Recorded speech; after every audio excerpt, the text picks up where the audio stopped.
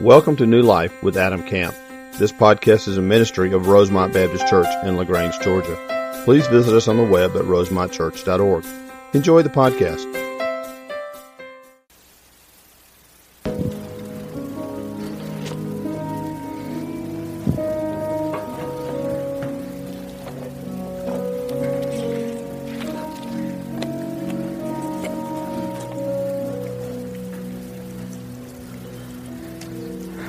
Lord, we just pray that you would bless your word, that it would go forth in power in Christ's name.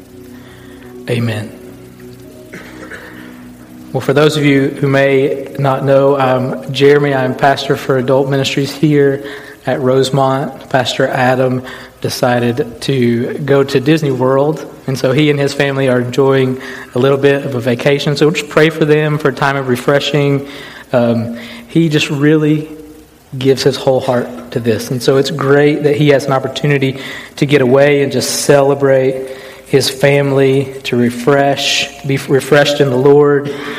So if you'll just be praying for him, I'm sure he would appreciate that. Well, we are going through the book of Acts. This is a series that Pastor Adam has titled Ordinary to Extraordinary.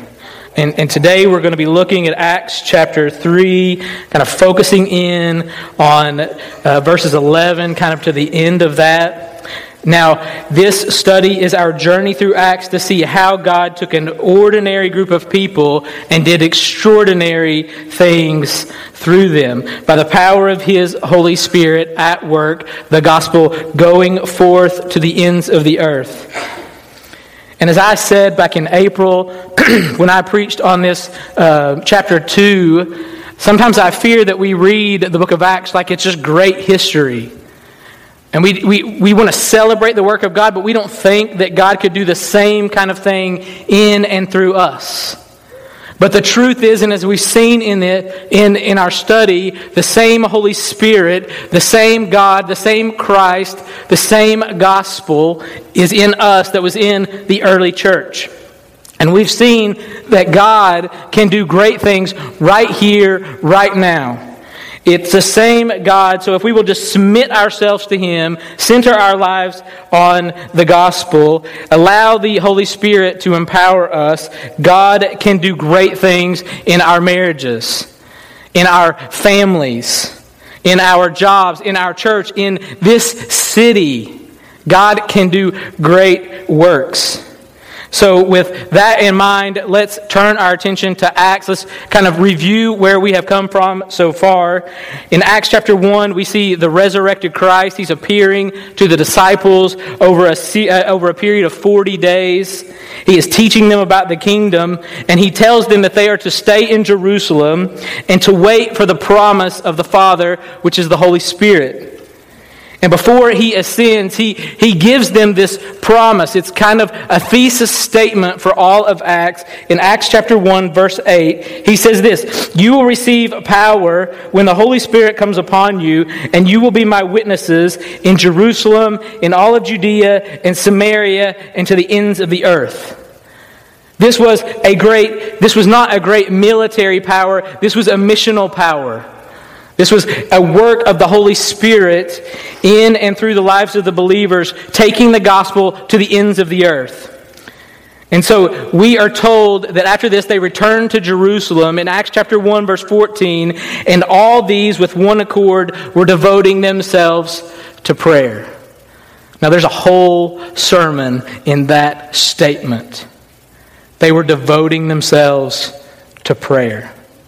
And I would encourage you, if God is working that in your life, that you would get plugged in here in the prayer ministry, that you would allow God to use you in that. Or if you'll look in the pew in front of you, there is a prayer card. If something is burdened, fill that out. Every Wednesday night, we have a room full of people who are crying out to the Lord, asking Him to show grace, to show mercy, to bring healing, to open eyes.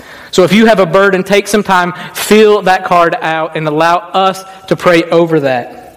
And then in Acts chapter 2, the Spirit descends on the believers as was promised. And they begin to proclaim, as we see in Acts chapter 2, verse 11, the mighty works of God in languages that they did not know before. See, it was Pentecost, and people had come from all over the world to Jerusalem. And they're there, and all of a sudden, this group of disciples, these simple people, begin to speak in their native tongues, and they hear them proclaiming the mighty work of God.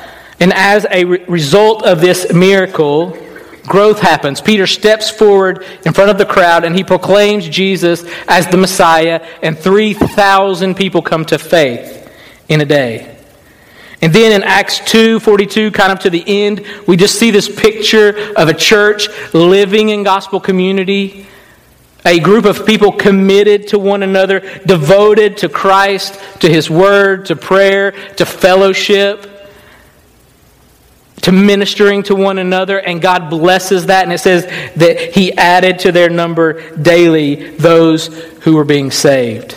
This group who committed to live life together in community for Christ and His glory.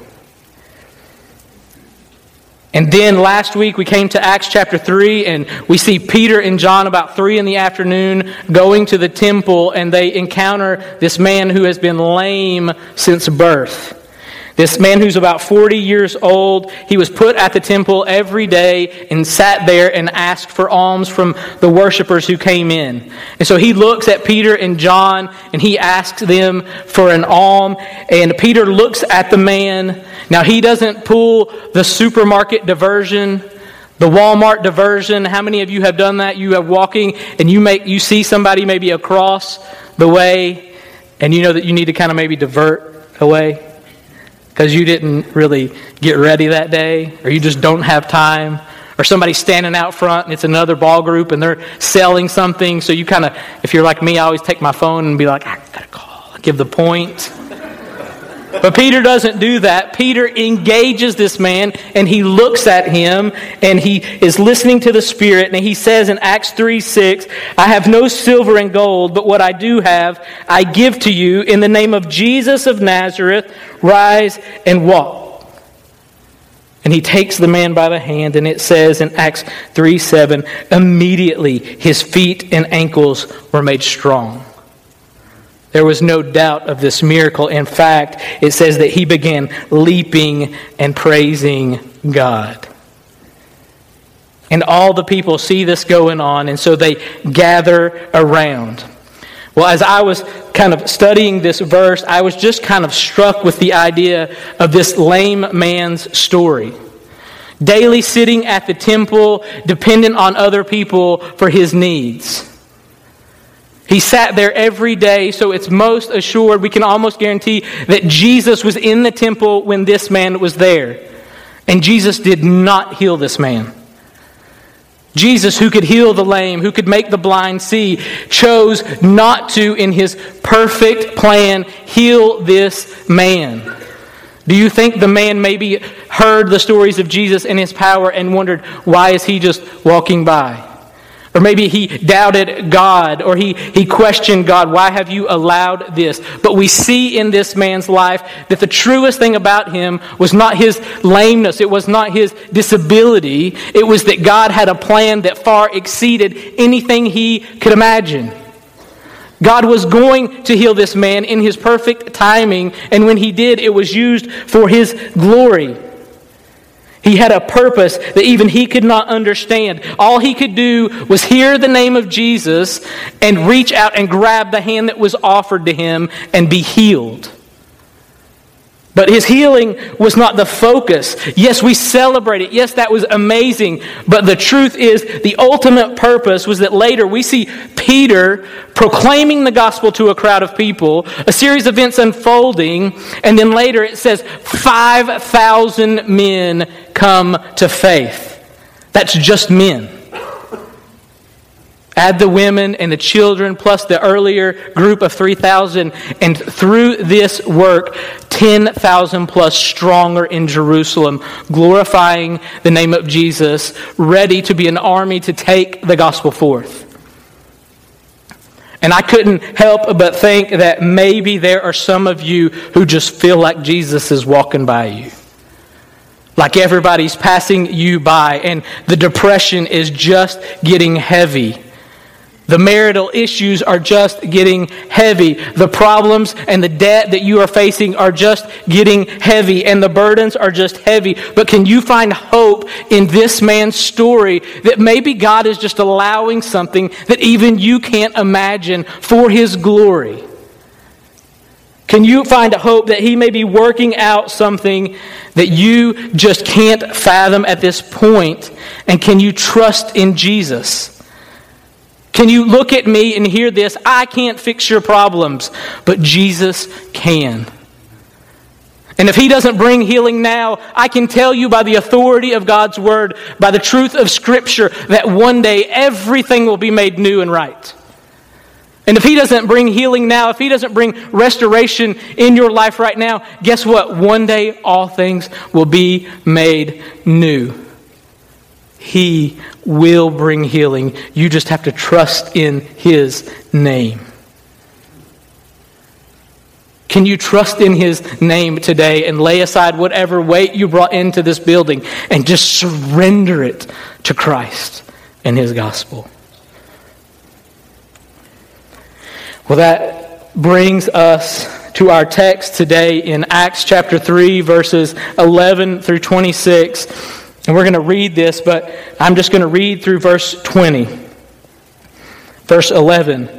While he clung to Peter and John, all the people, utterly astounded, ran together to them in the portico called Solomon's.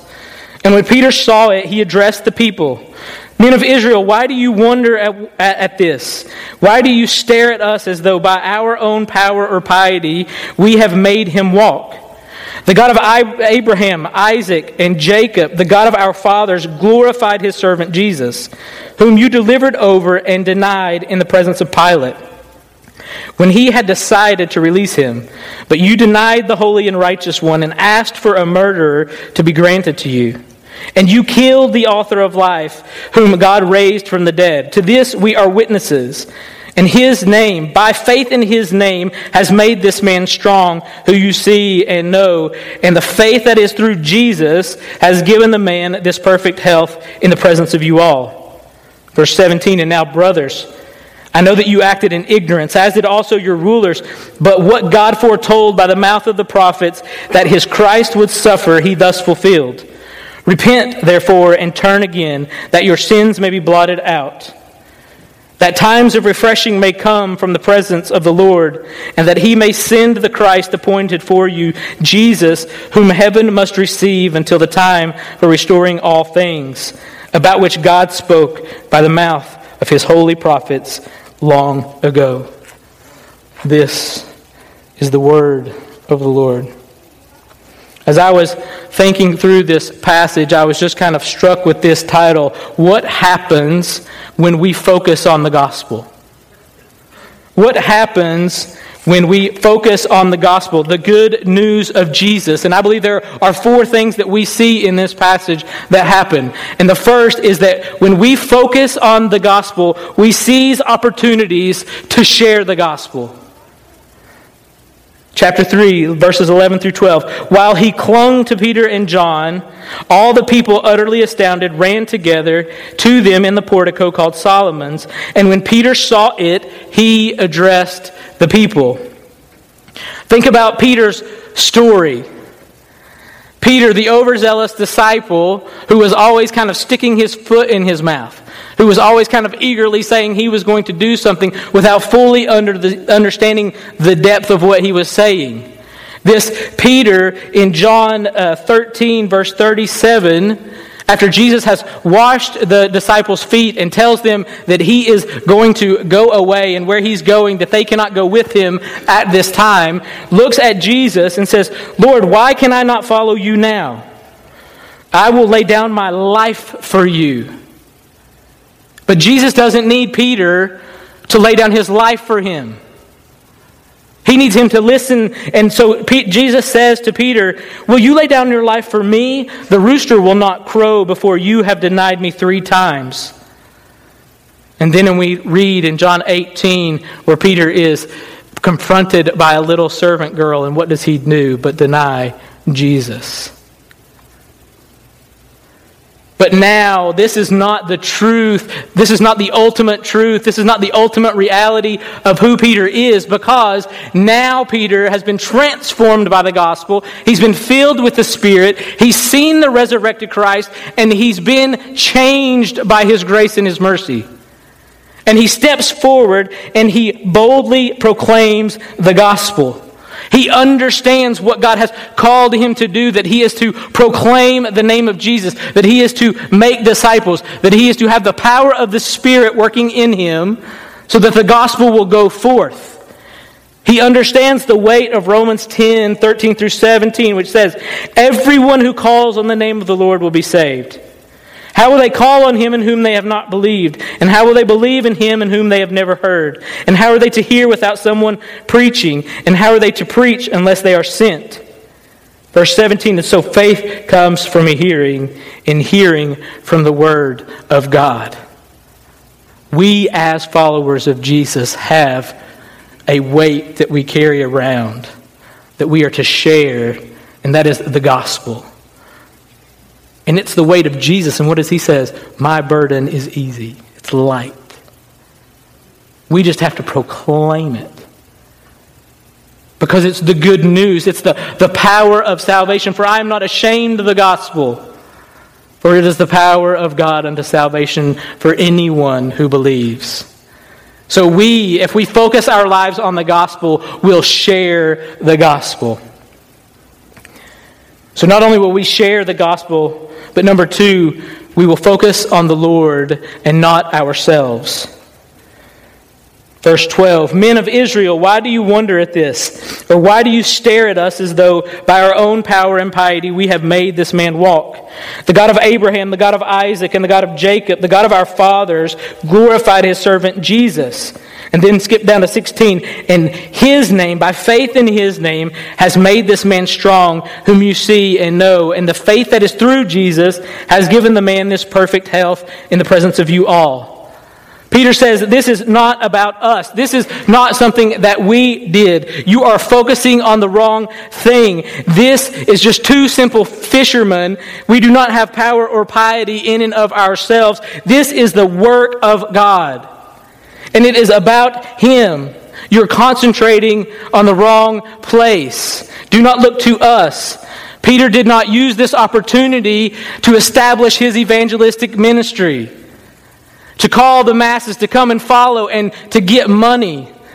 He didn't use this as an opportunity to take this lame man and put him on a stage and hold his crutch up and let him testify as to the amazingness of what Peter has done.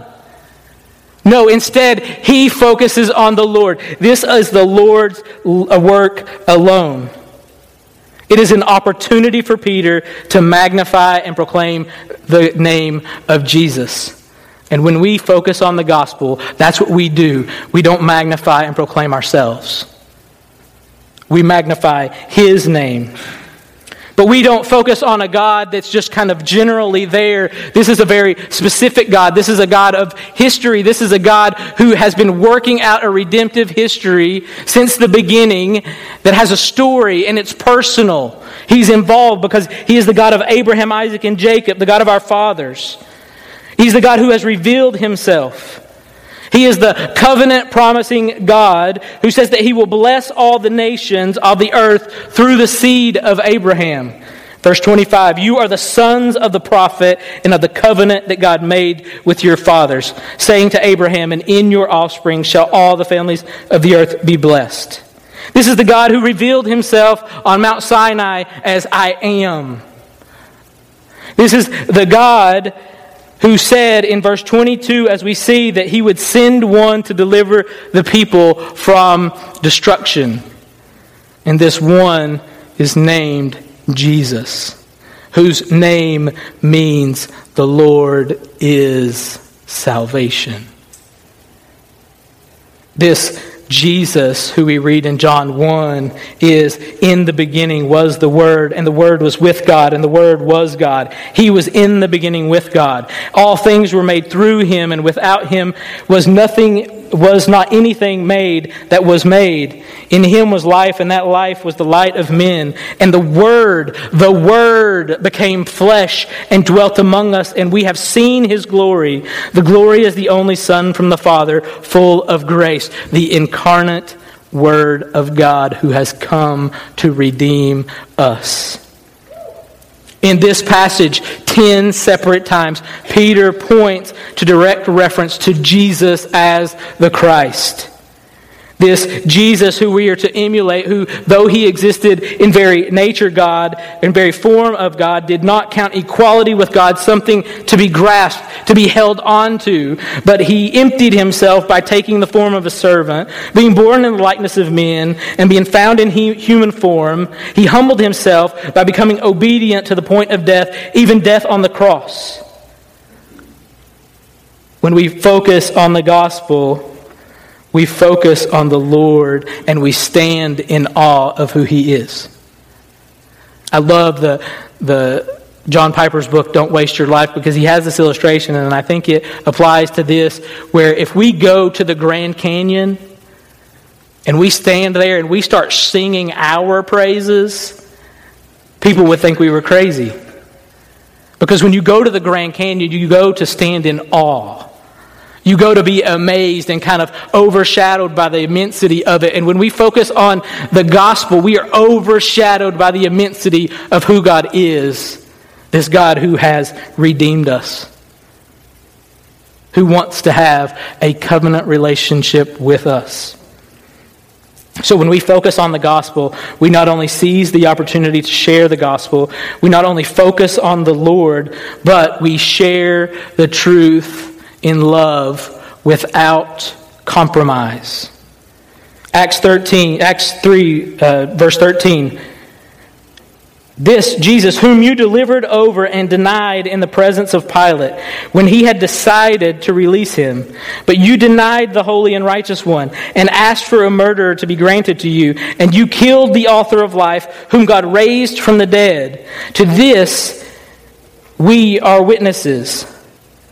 Peter doesn't hold back at this moment. This is not a moment to play coy, but he speaks the truth in love.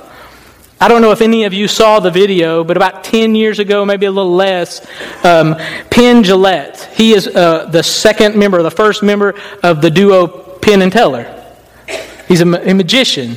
And Penn is an outspoken atheist. In fact, he will debate people who believe in the existence of God often. Well, he did this video blog that he kind of sent to his followers, and on this occasion, he had just finished a show, and usually after the show, what they do is they allow people to kind of come and meet them and sign autographs. Well, he looked off to the side, and there was this big man just kind of hovering. And so the man approaches him, and actually the man had participated. He'd been called on stage the night before.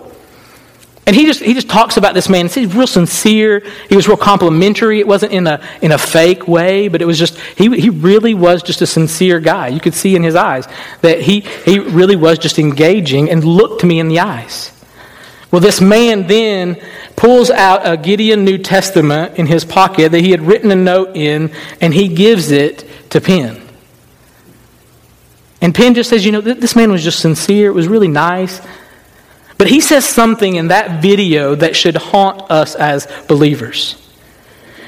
Penn says, I have always said I do not respect people. I do not respect people who do not proselytize. That means share their faith.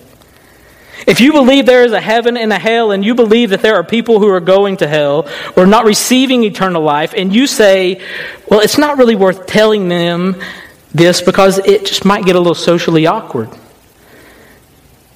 He said, how much do you have to hate someone to not proselytize? How much do you have to hate someone to believe that everlasting life is possible and not tell them about it? He said, if I knew that a truck was bearing down on you and you didn't believe it, it wouldn't matter. Before the moment of impact, I would tackle you. He said, so I respect people who actually share because at least they're sharing because they believe it. But how many times do we just shudder back? And then Peter kind of shares this series of paradoxes that Jesus was a servant who came to serve, yet they delivered him over. But now God is exalting him. That he was utterly separate, that he was holy, that he was righteous and innocent, yet they wanted to have a murderer released to them, but now they are offered salvation through him. That he is the author of life, yet you crucified him, but God raised him from the dead and is giving new life through him. And so he conveys to the people that their guilt is enormous. They have delivered him over. They have denied him. They have killed him. But remember Peter's story. Peter had denied Jesus. What is the difference? The gospel. The gospel had transformed a man who shuddered at a servant girl to now proclaim the glories of this Christ whom he had seen face to face. And not only was their guilt enormous, our guilt is enormous. Romans 1:18, for the wrath of God is revealed from heaven against all ungodliness and unrighteousness of men, who by their unrighteousness suppress the truth. Romans 3:23, all have sinned and fall short of the glory of God. All have sinned. Do you know what the word all means in Greek? All. The wages of sin is death. Romans 6:23. But this message is loving. It's loving in the fact that it's truthful. It's not passive. Peter had denied him, but now he is proclaiming him. And some feel that you cannot share the gospel, maybe because your sin is just too great. But remember Peter's story. Remember Paul's story, who persecuted the church, yet they proclaimed the gospel. Why? Because their lives had been overshadowed by the cross of Christ. Or maybe you just think that you're not smart enough. Somebody might ask a question that you don't understand. Do you believe 1 Corinthians 1:18? For the word of the cross is folly to those who are perishing, but to us who are being saved, it is the power of God. For many of you were not, but God chose the foolish in the world to shame the wise. God chose what is weak in the world to shame the strong. God chose what is low and despised in the world, even things that are not, to bring nothing things that are, so that no human being might boast in the presence of God. And because of him, you are in Christ Jesus, who became to us wisdom from God, righteousness and sanctification and redemption. So that it is written, let the one who boasts, boast in the Lord. When you're sharing the gospel, just boast in the Lord. Don't worry about the questions. I don't get concerned when I'm talking about my wife of saying, well, he might ask me a question I don't know. I just boast about her. Do you know why? It's an overflow of love. It's an overflow of a covenant relationship that we have. So not only do they seize opportunities to share the gospel, not only do we focus on the Lord and not ourselves, not only do we speak the truth in love without compromise, but we call people to repentance and faith in Jesus. Overseas, we call this drawing the net. We cast the net of the gospel and we draw it back. Verse 17, and now, brothers, I know that you acted in ignorance, as did also your rulers. But what God foretold by the mouth of all the prophets, that his Christ would suffer, he thus fulfilled. Repent, therefore, and turn again, that your sins may be blotted out, that times of refreshing may come from the presence of the Lord, and that he may send the Christ appointed for you, Jesus, whom heaven must receive until the time for restoring all things, about which God spoke by the mouth of his holy prophets long ago. God having raised up his servant, verse 26, God having raised up his servant, sent him to you first to bless you by turning every one of you from your wickedness. The amazing thing is, despite their ignorance, God is working something miraculous. He is doing something that even they could not stop. That this was God's plan all the time. And we see the power of a conjunction, of kind of this transitional phrase in verse 18 where it says, but. Their ignorance did not stop God's plan. It was all a part of it. 700 years before, God had spoke through the prophet Isaiah that in Isaiah 53, he was despised and rejected by men, a man of sorrows and acquainted with grief. Surely he has borne our griefs and carried our sorrows, yet we esteemed him stricken, smitten by God, and afflicted. But he was pierced for our transgressions. He was crushed for our iniquities. Upon him was the chastisement that brought us peace, and with his wounds we are healed. All we like sheep have gone astray, but we have turned every one to his own way, and the Lord has laid on him the iniquity of us all. Peter calls them to faith in Christ. He calls them to repent of their sin and turn to Jesus. And we see three benefits of this repenting and this turning. The first is verse 19, that your sins may be blotted out. Now this is a Greek term because then they used ink that did not have acid in it, so it didn't stick to the paper. So you could wash it off of a papyrus, which was expensive to make.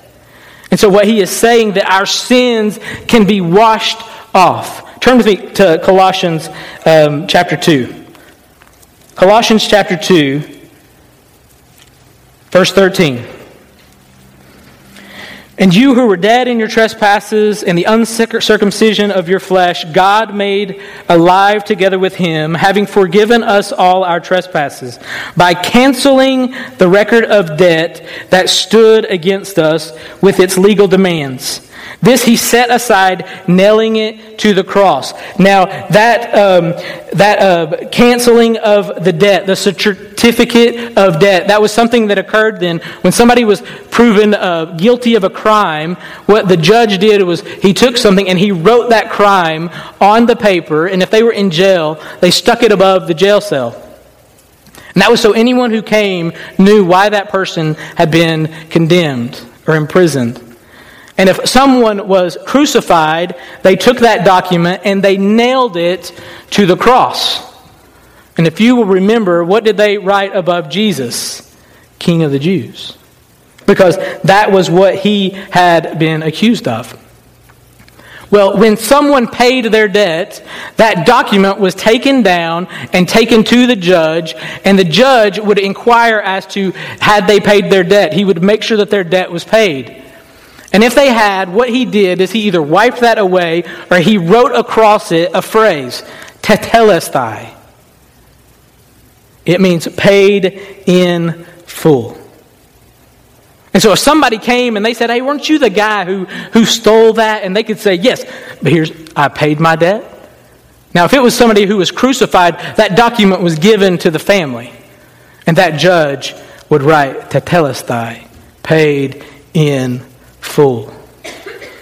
Well, if you will remember, it says that Jesus in Colossians 2 took our certificate of debt and nailed it to the cross. Now, when Jesus was crucified, what were the final words that he said? It is finished. Do you know what that word is in Greek? Tetelestai. Tetelestai. Paid in full by the judge. Our sins are blotted out by his redemptive work. It is paid. Satan, bring your accusations against me that I am a sinner, and you are right, but guess what? Look at the cross. Here it is, paid in full by the judge. When we put our faith, when we repent and turn, our sins are forgiven. But not only are our sins forgiven and blotted out, but it says that times of refreshing in the presence of the Lord may come. And then lastly, that we will receive a hope. It says that times of refreshing may come.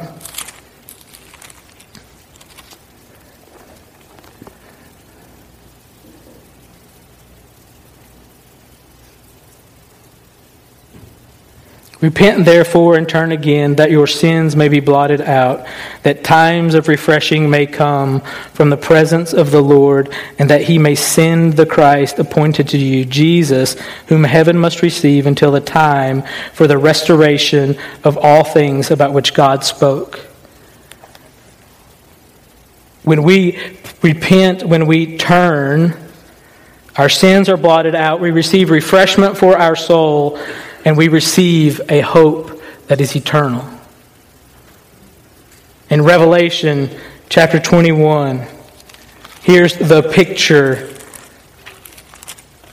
of us with Christ in his presence. Revelation 21, verse 3, and I heard a loud voice from the throne saying, Behold, the dwelling place of God is with man. He will dwell with them, and they will be his people, and God himself will be with them as their God. And he will wipe away every tear, the same phrase of wiping away our sins. He will wipe away every tear from their eye, and death shall be no more. Neither shall there be mourning, nor crying, nor pain anymore, for the former things have passed away. Did you carry something into this room that is just weighing you down? Can you find a hope in repentance and faith in Christ? Are you carrying around the weight of your own sin, thinking that you can be your own Savior, but you know you can't? Will you trust in the great name of Jesus? Will you celebrate his great work on the cross? Because it says if we will repent and believe, our sins will be forgiven. We will receive refreshment for our souls, and we will receive an eternal hope that is promised through him. Have you repented? Have you turned to him in faith? Are you carrying something that you just need to surrender, to lay at his feet? Well, as the musicians come, I want you just to focus and ask the Lord, what are you showing me? Maybe you've never put your faith in Christ, and he is calling you to repent and turn to Jesus. Or maybe you are burdened and carrying something heavy, and he is calling you to find hope in the gospel of Jesus, to celebrate the wonderful, powerful name of Jesus. If that's you, then come and lay your burdens down at his feet and allow his cross to overshadow even the depths and the darkness of your own soul. If you've never put your faith in Christ, let today be the day of salvation, because his redemption is perfect and it is finished. And you can receive that gift by faith. So as we sing, if you need someone to pray with you, come forward and we will be happy to pray with you. If you want to put your faith in Christ, let this be the day that you surrender everything to him. Father, we just ask that you would work, that you would move by the power of your Spirit and for your glory in Christ's name. Amen.